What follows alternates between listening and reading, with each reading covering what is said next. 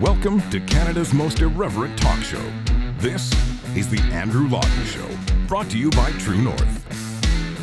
Hello and welcome to you all, Canada's most irreverent talk show here, The Andrew Lawton Show on True North. Outside the usual digs, I'm going to be speaking at the JCCF George Jonas Freedom Award dinner this evening in Burnaby. So now I have to contend on a live show with hotel room lighting, which is always the worst lighting imaginable. Although worst lighting tends to make me look better, I think, because when you see me really bright, you just get terrified and listen to the podcast. So nevertheless, it is great to have you tuned into the program here live on this Wednesday, November 22nd. A bit of a busy week in Canadian politics with the government's fall economic statement coming yesterday.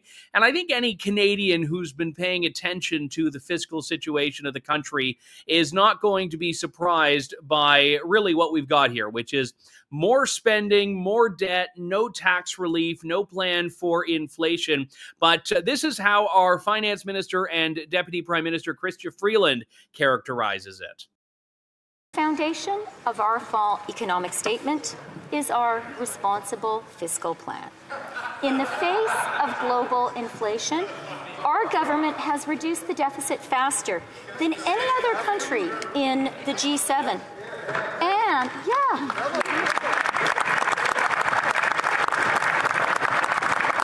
and with inflation down from 8.1% last year to just 3.1% wow, that's today. Something. That's something.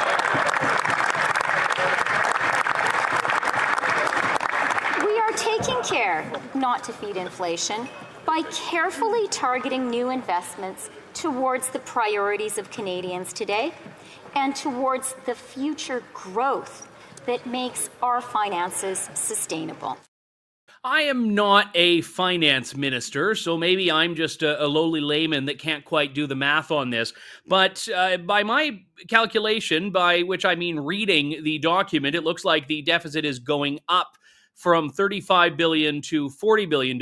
Debt is rising and interest charges on that debt are rising. So I'm not sure how we are patting ourselves on the back for this grand deficit reduction plan. Maybe my next guest can help me make some sense of this. He is the Conservative finance critic, Jasraj Singh Hallan. Jasraj, good to talk to you. Thanks for coming on today. Hey, Andrew, thanks for having me on. And you're looking beaming, by the way. Thank you. Were you one of the ones laughing when she was talking about the so-called responsible fiscal plan? I think that was what all of Canada was doing when she said that they were fiscally responsible.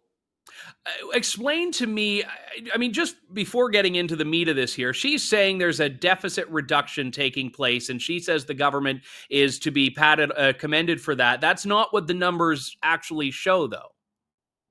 Well, let's be clear. This is another false hope update that she put forward. Last year, she said she was going to balance the budget. That was her promise in last year's false hope update.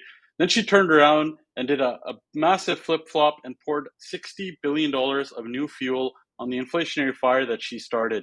This year, we see much of the same thing. So if a responsible government to them is putting more debt on Canadians than every single government before them combined, that's between 1867 and 2015.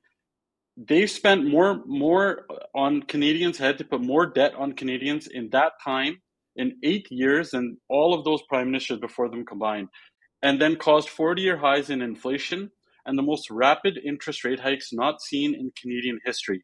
If that's fiscally responsible to them, I would hate to see what irresponsibility and recklessness looks like. The Liberals inherited back in 2015 a fairly good economic situation, and at the time they used that as justification to spend large amounts of money. Justin Trudeau's argument was, well, we can afford it. And then when the economy took a turn downward, it was, well, now we need to spend because we have to which I would say, well, hang on, when's the situation when we don't spend aggressively, if we spend in good times and spend in bad times? But here we have the consequences of this. We've gone through a crisis when most countries around the world had to spend outside their means, or generally did, as far as COVID is concerned. But we had no buffer. And now we're seeing ballooning debt. And as you well know, the larger your debt gets, the more you have to spend to service that debt, which is basically a dollar that is being wasted. It's a dollar that's not going towards anything that Canadians need. And we're seeing this occupy a larger and larger share of the federal finances, aren't we? Absolutely. Now, you have to take everything Justin Trudeau says with a grain of salt, because this is the guy that said that budgets balance themselves. And obviously, we know that that's not true. This guy fueled the inflationary crisis that led to these rapid interest rate hikes. And he's made things worse, where he's been promising to quadruple his carbon tax scam. This is the legacy of this guy, which has led 2 million people into a food bank in a single month in this country, where a third of them are children. And 1 in 5 Canadians today are skipping meals because of these failed economic policies of this Liberal NDP government. They need to reverse course and do the exact opposite of what they're doing today. The governor of the Bank of Canada, when I questioned him in our committee, said the same thing. He said the government's fiscal policy and his monetary policy of raising interest rate hikes to tame inflation are working in opposite directions. It's because the government continues to fuel inflation with the more they spend. And this fall economic update of theirs shows that they're going to continue to run deficits, and large deficits at that. They're adding 20 billion new inflationary deficits to that. And what is that going to do? It's going to make the governor's job harder to bring down those interest rates.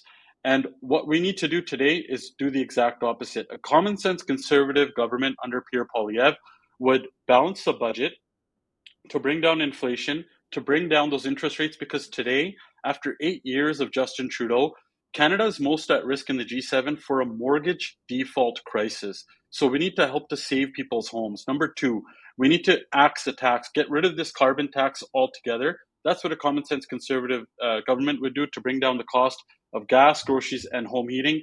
And we need to get more homes built in this country. And our common sense conservative leader put forward a bill inside of Parliament literally called Build More Homes, Not More Bureaucracy Act. Now, when you mentioned balancing the budget, I know the Conservatives previously campaigned, I think it was the 2019 election, on a law that would effectively force the government to balance the budget. Now, you've seen the numbers now, you've seen the books, you've seen the size of the deficit. How many years do you think it would take to bring the budget to balance? Because I'm not sure, without some very aggressive cuts, that, even a Conservative government right now could eliminate this deficit to zero and have produced a balanced budget this year. Although I would love to be proven wrong if you've got an alternative there. Look, I don't know if anyone can really know what the real picture looks like until we form government, because even the public budgeting officer, the Liberals' own public watchdog, the finance watchdog, has said that whatever is being projected or whatever he's seen, it's still not the full picture, because there's a lot more that they're not adding in. But I will tell you what the Conservatives will do to get started.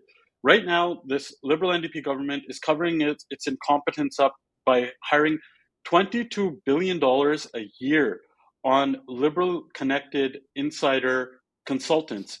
These are the kind of wasteful spending that's fueled inflation and actually made Canadians' lives even worse, because services has not gotten better at all.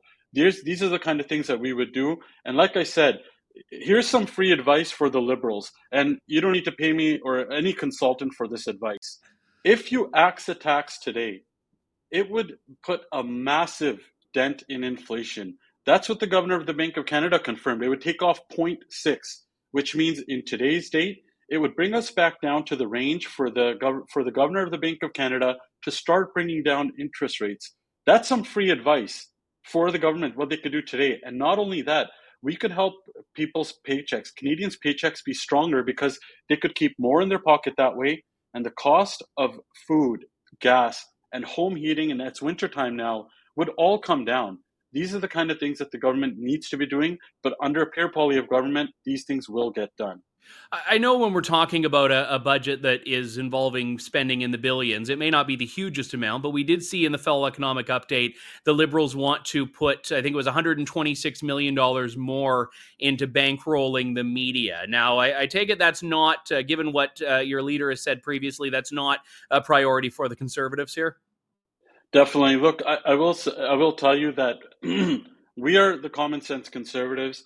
Our plan is not only to find savings, and our government, what we will do is bring in a dollar for dollar law. Because of the out of control liberal NDP spending, Canadians today have to cut in their own budgets and practice austerity. What the government should be doing the same thing today. We will bring in a dollar for dollar law. Any dollar that gets spent by any department, they have to find a dollar of savings. We need to make sure that we're actually fiscally responsible. That's how we're going to start. We're going to start balancing the budget or get to a balanced budget. What we also need to look at is the other side of the equation, Andrew. We've seen after 8 years of this Liberal NDP government, really bad policy, anti-energy, anti-Alberta, anti-productive policies by these guys. For instance, Bill C-69, which was rules unconstitutional, the carbon tax, Bill C-48. We need to build in this country. We are a resource-rich country. We need to make sure that we're supporting these industries. And not only will we help bring powerful paychecks to our Canadian people, by giving the world our clean, responsible, low carbon intense energy to the world, we can replace dirty coal in the world. We can replace those dollars for dictators with dollars for our Canadian people. Those are the things that we would do as a responsible, common sense conservative government. Conservative finance critic Jasraj Singh Hallan. Always good to talk to you, Jazz. Thanks for coming on today. Thanks, Andrew.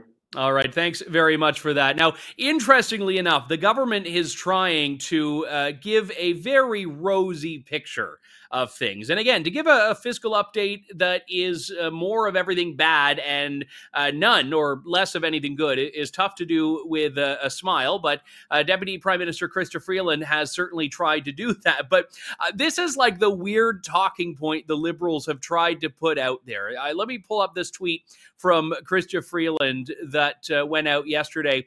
Canada is not and never has been broken.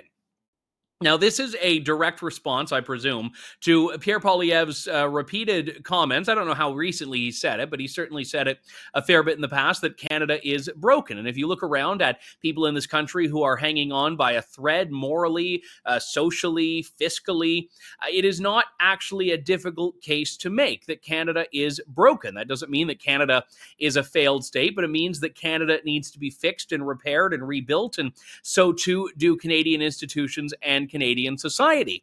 And when this came up, Justin Trudeau was so indignant. Oh, how dare you say Canada is broken? And now Chrystia Freeland is saying the same. And we saw a couple of other like no-name Liberal MPs want to get some brownie points with Chrystia Freeland. So they were like repeating the talking point on Twitter as well. And then I don't know if you follow him, but the pleb reporter on Twitter, I met him. I don't even know his real name. He's the pleb on Twitter. And he does tremendous work online at like just angering all the right people.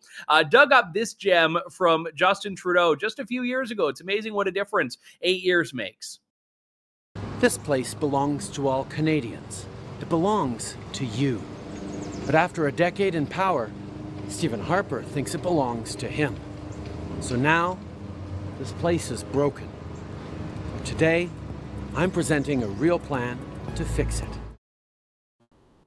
Oh, this place is broken. Surely you don't mean Canada, right? Now, in the tweet, he says Ottawa is broken, which, to be fair, I don't know Ottawa has ever been functioning, but nevertheless. Then he points behind him to Parliament Hill, the seat of Canadian democracy, many would say, and says, oh, this place is broken. So maybe that's how he'd weasel his way out of that. But let's also remember, Justin Trudeau is the guy who, a couple of years ago, accused Canada of perpetrating genocide. He said Canada was committing an ongoing genocide against Indigenous women and girls, and then is so offended, just so indignantly offended when someone dares to say that Canada might be broken. So the government is trying to pretend that everything's fine. This is like ostrich parasitic syndrome, as I believe Gad Saad once said, where people just stick their heads in the sand like an ostrich and pretend that everything is fine, everything is hunky-dory and rosy. Now, this has been Stephen Guilbeault's approach. Now, I'll talk about this. I want to share my Chrystia Freeland story very quickly, because you may have seen a couple of months back, it was in January, I was trying to interview Chrystia Freeland in Davos, and she's not a really tall woman. It's not an insult. She's just not a tall woman. But man, can she scurry when she doesn't want to talk to you, which is what I experienced. And I didn't know if she knew me. Like me, I'm a nobody. She runs away from tons of reporters. But I saw her a couple of weeks ago. I was in Ottawa.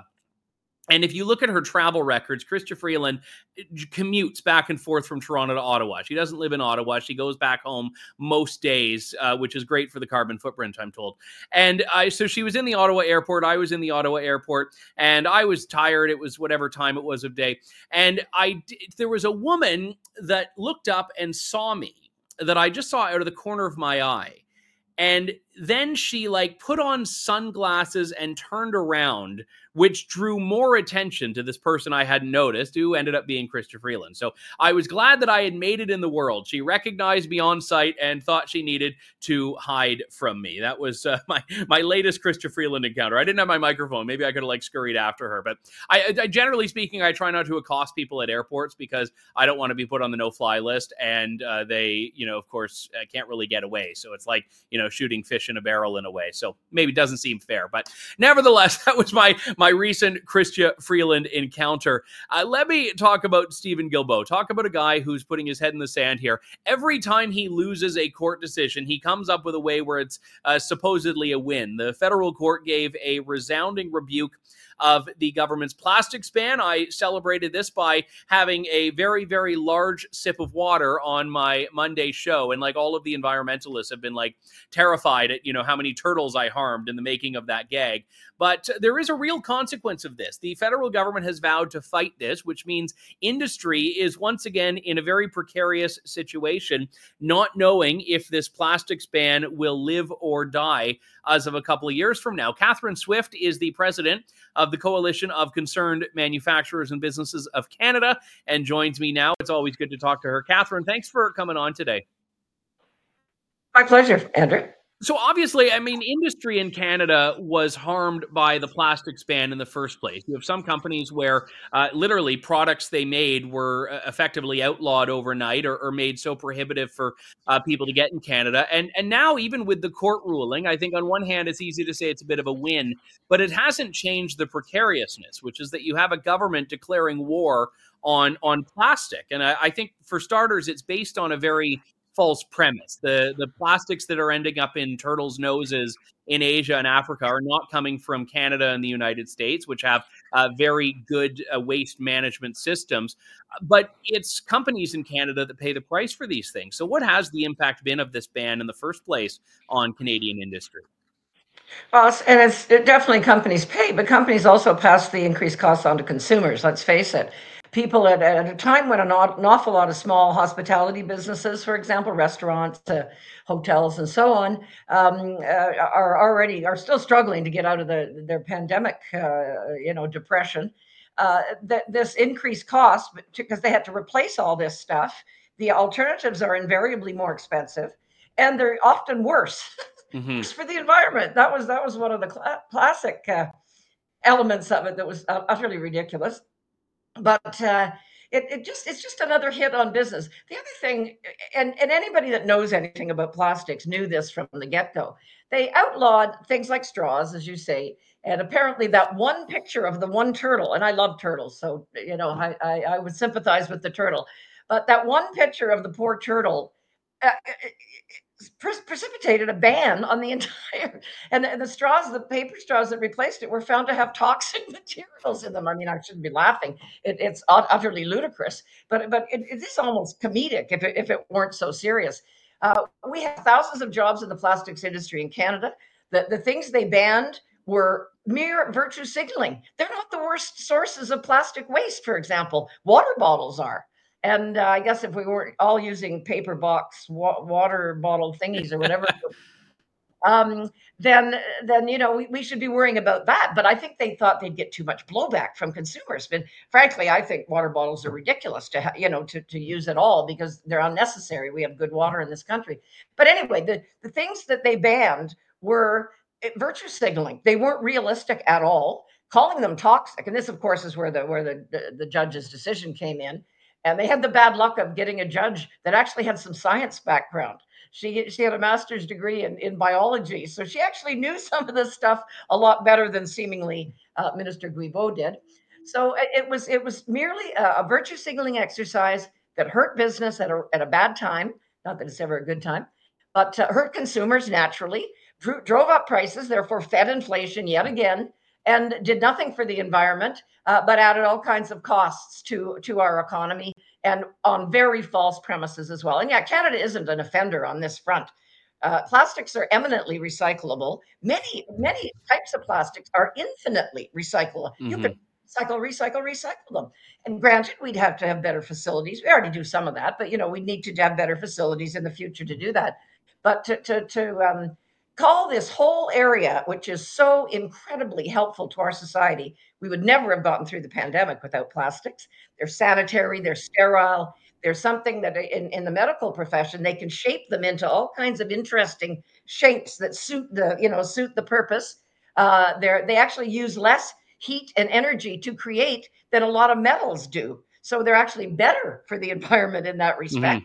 Mm-hmm. And there's in the automobile industry, for example, having plastic parts, body, auto body, and so on, means they're lighter and therefore more fuel efficient. Well, and a couple of years ago, we were just trumpeting the innovation of 3D printers, and now Yeah. it's, oh well, plastics are terrible. No one should do anything with plastic. And you mentioned earlier, and I had alluded to this, and I don't have the numbers handy, but there was a massive study a few years back on plastic in the ocean, and it was literally the entirety of it was from Africa and Asia. I think it was like eight Yeah. rivers in Asia that contributed to almost all of it, and then 2 rivers in Africa. And a lot of it is discarded fishing gear. It's not even trash that's thrown in the water. But similar to with emissions, and emissions and plastics are the same thing. We get virtue signaling Western politicians that force Canadians, in our context, to pay for problems that, if they are problems, are being caused by the Chinas and the Indias of the world. And it's the same as emissions. Canada is what, 2% of global emissions. If you think emissions are the bad 1.5. guy, it's China. 1.5. Yeah, there we go. So, but we're the ones that have to deal with the carbon tax. Well, China is opening new coal plants. And the carbon tax is damaging our economy so badly. I Mm-hmm. can't tell you how many of our business members are leaving the country, or they're maybe leaving a little bit of a facility here, but they're going south of the border, for example, I or know it's elsewhere, anecdotal, but possibly that's overseas. that you swear by that companies in Canada are reducing their footprint or leaving altogether because of it. Totally, totally. And it's been going on for a number of years. So, the notion this is badly harming the Canadian economy. Imports are, and the farce of it is imports are coming in from the abusers, the Chinas, the Thailands, the Malaysia, Indonesia. Mm-hmm. These are all the countries that are the main causes, as you mentioned, of the plastic waste in the ocean. And they're doing absolutely nothing. But our businesses are having to leave because they're no longer competitive. And it's not just the carbon tax. That's one big factor, because the other countries don't have one. But it's also, we have pretty good environmental rules in Canada, and we have had for a very long time. The Liberals can't take credit for that. But these other countries don't. They abuse the environment like crazy. So our businesses, who are following all the rules, paying gobs of taxes, following stringent environmental procedures and so on, they have to leave because they won't be able to do business anymore. What a stupid policy. Well, and one of the challenges, too, is that on one hand, and look, I'm a big free trade fan, and I believe that free trade has come with some costs. Globalization has come with some costs. But generally speaking, we have a government that is very pro-globalization, a government that says we need to be connected with the world, but doesn't want to compete against other countries, because that's the reality. Businesses are very mobile now, more so in 2023 than ever before. They can do exactly what you just described. They can pick up stakes and go elsewhere, which means we need to compete on regulations and on taxes with all of these other countries. And it's so ridiculous that the government has failed to realize that, or realized it, but is putting that virtue signaling above the national economic interests of Canada and its They don't corporations. care. I've concluded, Andrew, they just don't care, because they're so focused on their ideological, narrow ideological cause, which is the climate, Well, yeah, Stephen that Guilbeault is they don't an really avowed seem to ideologue. care. Yeah. Very ideological. Although it's quite hilarious when they saw that it was costing them gobs of votes in a liberal-rich vote area of the country, Atlantic Canada. They suddenly all their principles went out the window, and they gave them a break on heating oil. So let's face it, the hypocrisy is overwhelming. But it's doing real damage. And no, I don't think they even understand or care how many businesses and jobs and whatnot are being driven out of the country. We've seen by a number of recent studies, we've seen that our GDP per capita, which is a source of, which is a very good indicator of standard of living, has been dropping precipitously. We've always been lower than the US, but now we're over 30% lower than the US. And it continues to decline.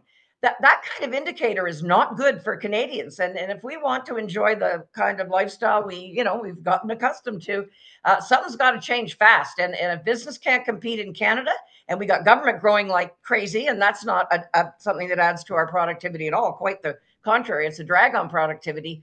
Then we got a lot of problems to deal with.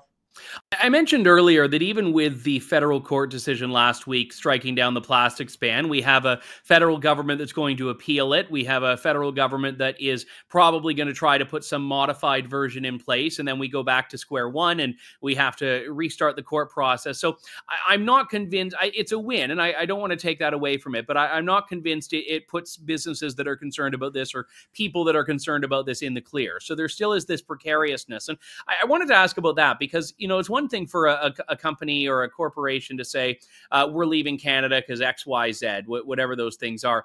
It's another thing for a company to say, we just have no idea what the future is going to hold, and it's safer to go elsewhere. And I think that must be happening as well.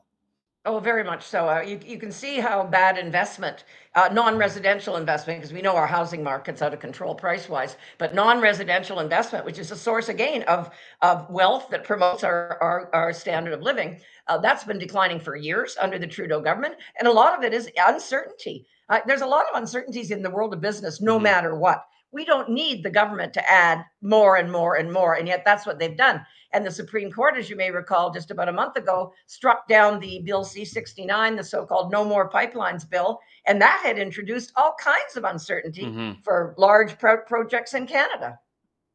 Yeah, and that was, again, one where you've had a couple of major projects that have just said, it's not worth it. And then it was particularly bad when you had Trudeau on this side of the border and Biden on the other side of the border. And, the long anticipated Keystone project just became dead on arrival. So, obviously, you've had the opportunity to speak to a number of political leaders. I know Premier Danielle Smith in Alberta and Pierre Poilievre, the Conservative leader. I mean, are you optimistic that if, in Alberta's case, where she's in government, or at the national level where Poilievre wants to form government, that they can turn this around? Or are the problems too great right now for a government to really solve in a 4-year term? Well, they're going to be hamstrung by our debt for sure. Not so much Alberta. Alberta, the energy industry, the fossil fuel industry has been doing quite well, and that's really helped their bottom line, as well as Canada's. I found it so ironic, laughably ironic, that the Liberals were celebrating that they had greater revenues than they had forecast. It's all because of the oil and gas industry, which they hate. So, talk about hypocrisy. But of course, things can be turned around, and we showed it back in the 90s, and that was a Liberal government. That the largest cuts in government, and the left loves to say, "Oh, the Conservatives will cut." It was Liberals that did it, and they did it because they had to do it. Whoever was in government at the time would have had to do it because we were up against it financially, big time. But that's going to happen again, I'm afraid, because our debt is so high. So yes, things can be reversed, but not quickly. It's going to take time, and it's going to hurt. All right, Catherine Swift, always good to talk to you, president of the Coalition of Concerned Manufacturers and Businesses of Canada. Thank you so much for coming on. Thanks, Andrew. All right. This is the Andrew Lawton Show. Now, I'm just getting some kind of flashes on my screen that there's been some incident in Niagara. I want to get the details. It is a live show, so we don't normally do breaking news, but I just want to make sure I know what's going on before I share anything on that. But I do want to talk about some of the anti-Semitic incidents that we've been seeing across this country. I shared yesterday a clip of what looked like a young boy making a call for violence against Jews and Israelis, leading a crowd in a chant of intifada, revolution, resistance, from the river to the sea, all of these catchphrases. And the a thing about it is that these ideas will get cheered on. They're not controversial now in Canada. Anti-Semitism, Jew hatred, these are all too common things. And I don't think this has just been created in the last few days. I think in the last few weeks, rather, I think it's been awakened. I think people have become very they felt like they do not need to hide or conceal these views and values, which is even more concerning about it. Now, I don't know what's happening here. This incident is apparently at the US-Canada Rainbow Bridge crossing in Niagara Falls, a vehicle explosion that the FBI are investigating. The bridge is closed. We'll try to keep an eye on details there. And again, I never like saying what something is in the first 24 hours, because it almost always becomes something else. But we are keeping an eye on that. But one of the things, when you look at it, I mean, certainly we have university and college campuses, which are hotbeds of anti-Semitism and Jew hatred. And it's a lot of these, white decolonial, post-colonial study lefties that try to take their very distorted worldview and put it on to these situations in the world. But you also have to look at immigration. And I was glad that Barbara Kay, who's a tremendous columnist for the National Post, put this in context so well in a piece she wrote this week, how Quebec turned into a hotbed of anti-Semitism. Barbara Kay joins me now. It's always good to talk to you, Barbara. I know this has been a difficult month and a half for you as a Jewish woman, and I know for you as someone who I think has warned about these things for so long when nobody was paying attention. Yes, thanks, Andrew. It has been a difficult time, and it does make it more difficult, the frustration of having, for the last 20 years, been very aware of what's been happening in Europe, and sort of a foretaste of what we could have figured was going to happen here as our immigration patterns were echoing those of Europe. So, yes, frustrating, but at least it's better we're talking about them now than never, and now's unfortunately a very good time to be talking about immigration patterns, for sure. And you look at, in a Quebec context, 1970 to 2005, so a 35-year period here. What happened there, and how has it led, in your view, to what we're seeing now? Well, Quebec nationalism was very hot in 1970. I'm sure you remember. I mean, maybe not. I read about it. You read I don't about it. remember, but I know about it. Okay. Anyways, it was, nationalist sentiment was running very high, and particularly, and as always, when nationalism is high, fears about the French language declining are high. So the government, quite understandably, decided that they did need immigration, but why not choose immigrants that are already fluent in French rather than bringing in non-French speaking and spending years, bringing them up to speed? I get that. I understand it. So the government started looking, kind of throwing open their doors, and making it very easy for immigrants who were French speaking to come here, and that made it very logical to look at former French colonies. So a lot of people came from, Vietnam and Haiti. Those immigrants didn't have a problem with Jews, but the French colonies that were the source of a lot of immigration from North Africa and the Middle East did and do.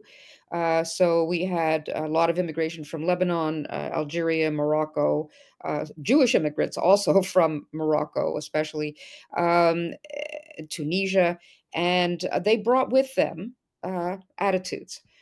So some of them really, look, most of these immigrants, it has to be said again and again, and I say it because I mean it. Most of these immigrants do not present a problem. Most of them just want a good life. They're peaceful, they're apolitical.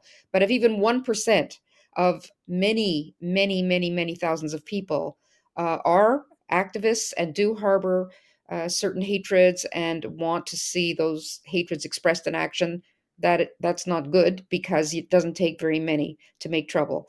So, we have seen several really bad actors in Quebec, and many people of my age certainly remember, or not even my age, Ahmed Rassam, the millennial bomber, who he set up in Montreal. Montreal's an ideal place if you're into that business, because it's very close to the U.S.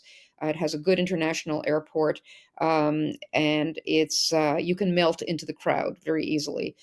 So I once asked a former CSIS director, we haven't had incidents of terrorism in Montreal. He said, no, why would they? It's an ideal place to operate from. So Hmm. what you've got are a lot of Islamist activists in Montreal, uh, directing funding for other groups, planning, helping to plan operations elsewhere, and radicalizing youth very successful in their mosques and via internet forums. So as a result, we've seen a certain amount of and certainly right now there are demonstrations every single week, and some of them have been, we've had bullet holes in Jewish schools. We've had Jewish owned businesses vandalized. We've had a hit list of, well, I don't know if it's a hit list, but a list of Jewish owned enterprises circulating. One restaurant in my vicinity, which has a very big Jewish clientele, has had a demonstration every single week right outside its windows. Unfortunately, the police would not even put a perimeter, and very hostile. He's lost a lot of money because when they assemble like that, the guests can't get out of their underground garage. They can't exit into the street, so they're causing a lot of trouble. And I do feel that it has that feeling of something much worse. When you put bullet holes in a door, you're really saying to the people whose kids go to that school, this time, we shot into the door at night when nobody was there. Next time, well, maybe there will be somebody there. I think Montreal Jews are extremely fearful. We have no quarrel at all with Monsieur Legault. Premier Legault has made several statements that are absolutely, you know, perfect. Says he's, won't be tolerated, and I believe he feels that way. Monsieur Legault is a big supporter of Israel. They have Quebec was about to open an office in Israel, a Quebec Israel bureau. That unfortunately will have to be postponed until after the war. But so, on an official level, everything's very cool. In terms of relationships between the Jewish community, which is 90,000 people, next to Toronto, the biggest. Um, but we're fearful. We're fearful. I want to go back. I mean, one of the things that, I mean, you and I both know Mark Stein, and one of the things that he has done very well, going back to America Alone in 2006, was explain that a lot of this is just about numbers. And you said that as well. I mean, if you bring in thousands and thousands of people, 1% is, a small number if you look at the stats, but in raw numbers, that's enough to cause serious problems. I mean, we've seen significant terror attacks that have involved one person. Like, you do not need a lot of people to cause a lot of harm in a country. And when we look at anti-Semitism, I think the best case scenario is that if someone has, some anti-Semitic beliefs and they emigrate to Canada, that the country itself has sufficiently said these are not tolerant here, that you shut up about it.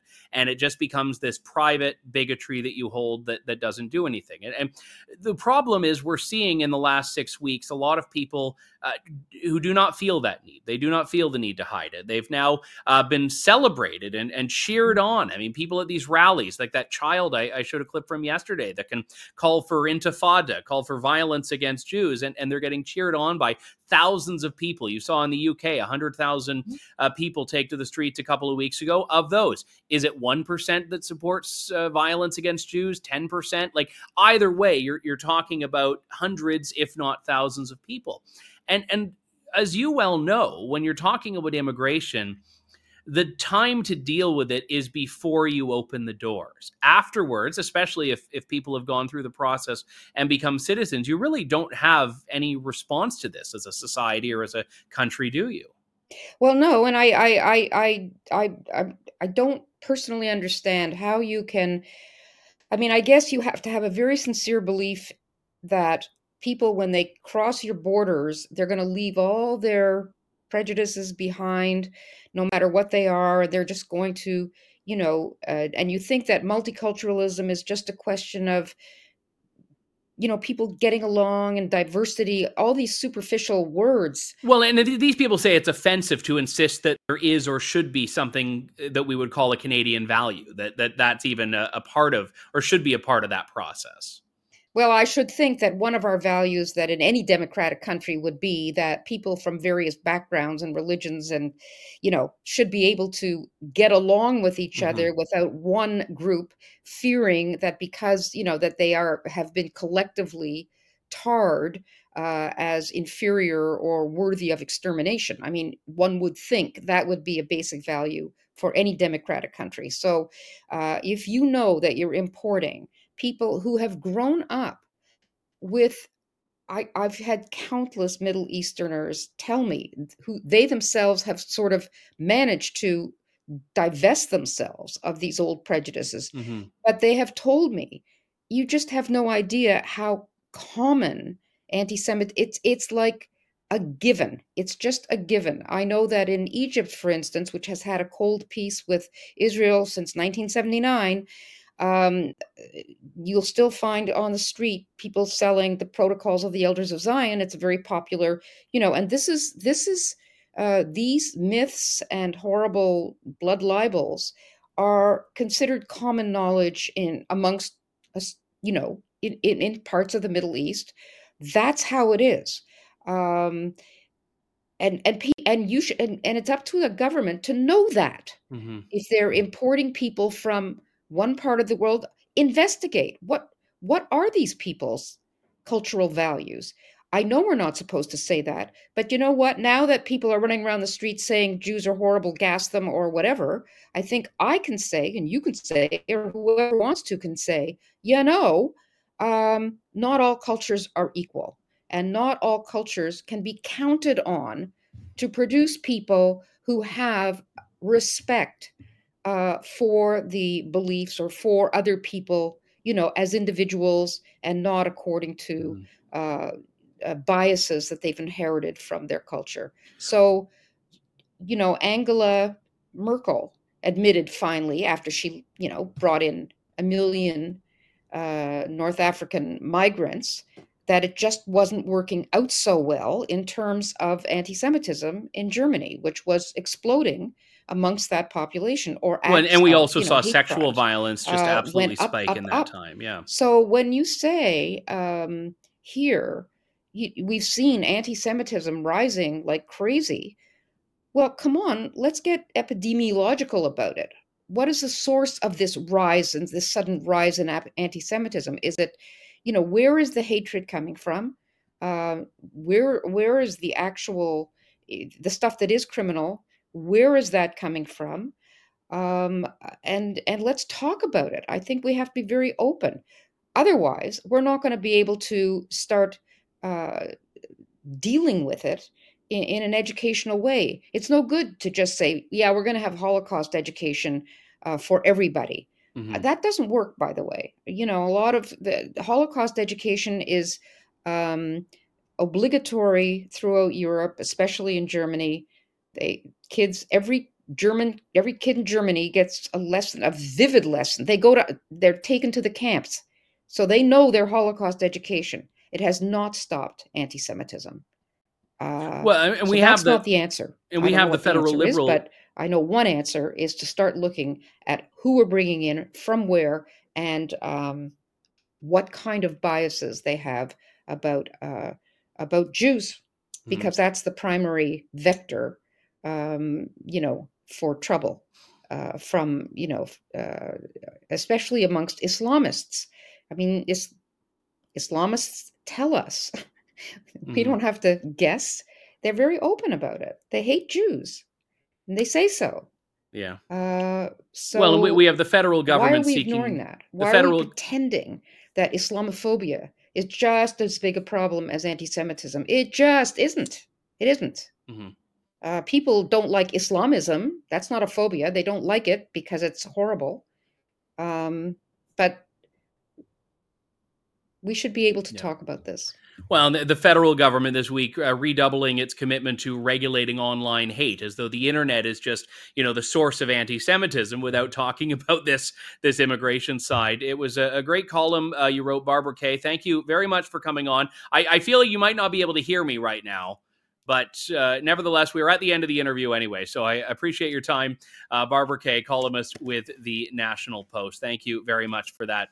We are just keeping tabs here out of the corner of my eye on what's happened at the Rainbow Bridge. The last update I got is that there was a vehicle explosion that entered into the United States from Canada and then exploded on the American side of the bridge. So we have American media outlets. I understand there's a video clip of some kind. I haven't seen this clip, but Sean said we had a video. So let's put this up.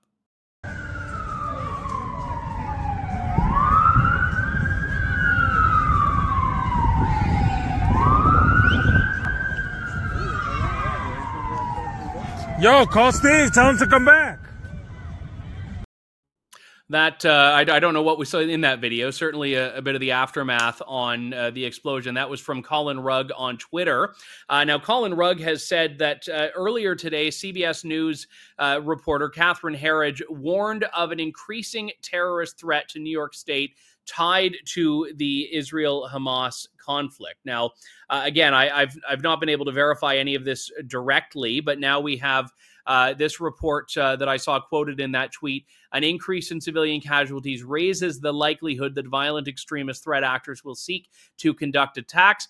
I've been briefed on the incident at the Rainbow Bridge in Niagara Falls, and we're closely monitoring it with state agencies on site and ready to assist. That's a statement from the governor of the state of New York. I've crossed that bridge many times. We also have this image here, which seems to show a bit of the aftermath of this smoke. I don't know about injuries or fatalities yet. We have our reporters on top of this.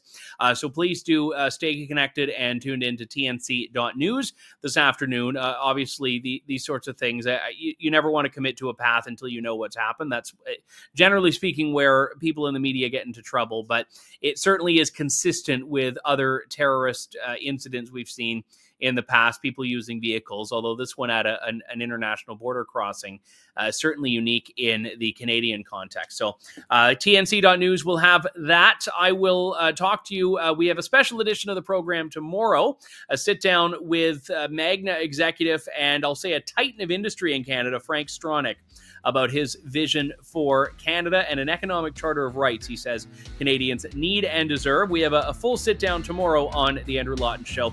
That's it for us today. Thank you, God bless, and good day to you all. Thanks for listening to The Andrew Lawton Show. Support the program by donating to True North at www.tnc.news.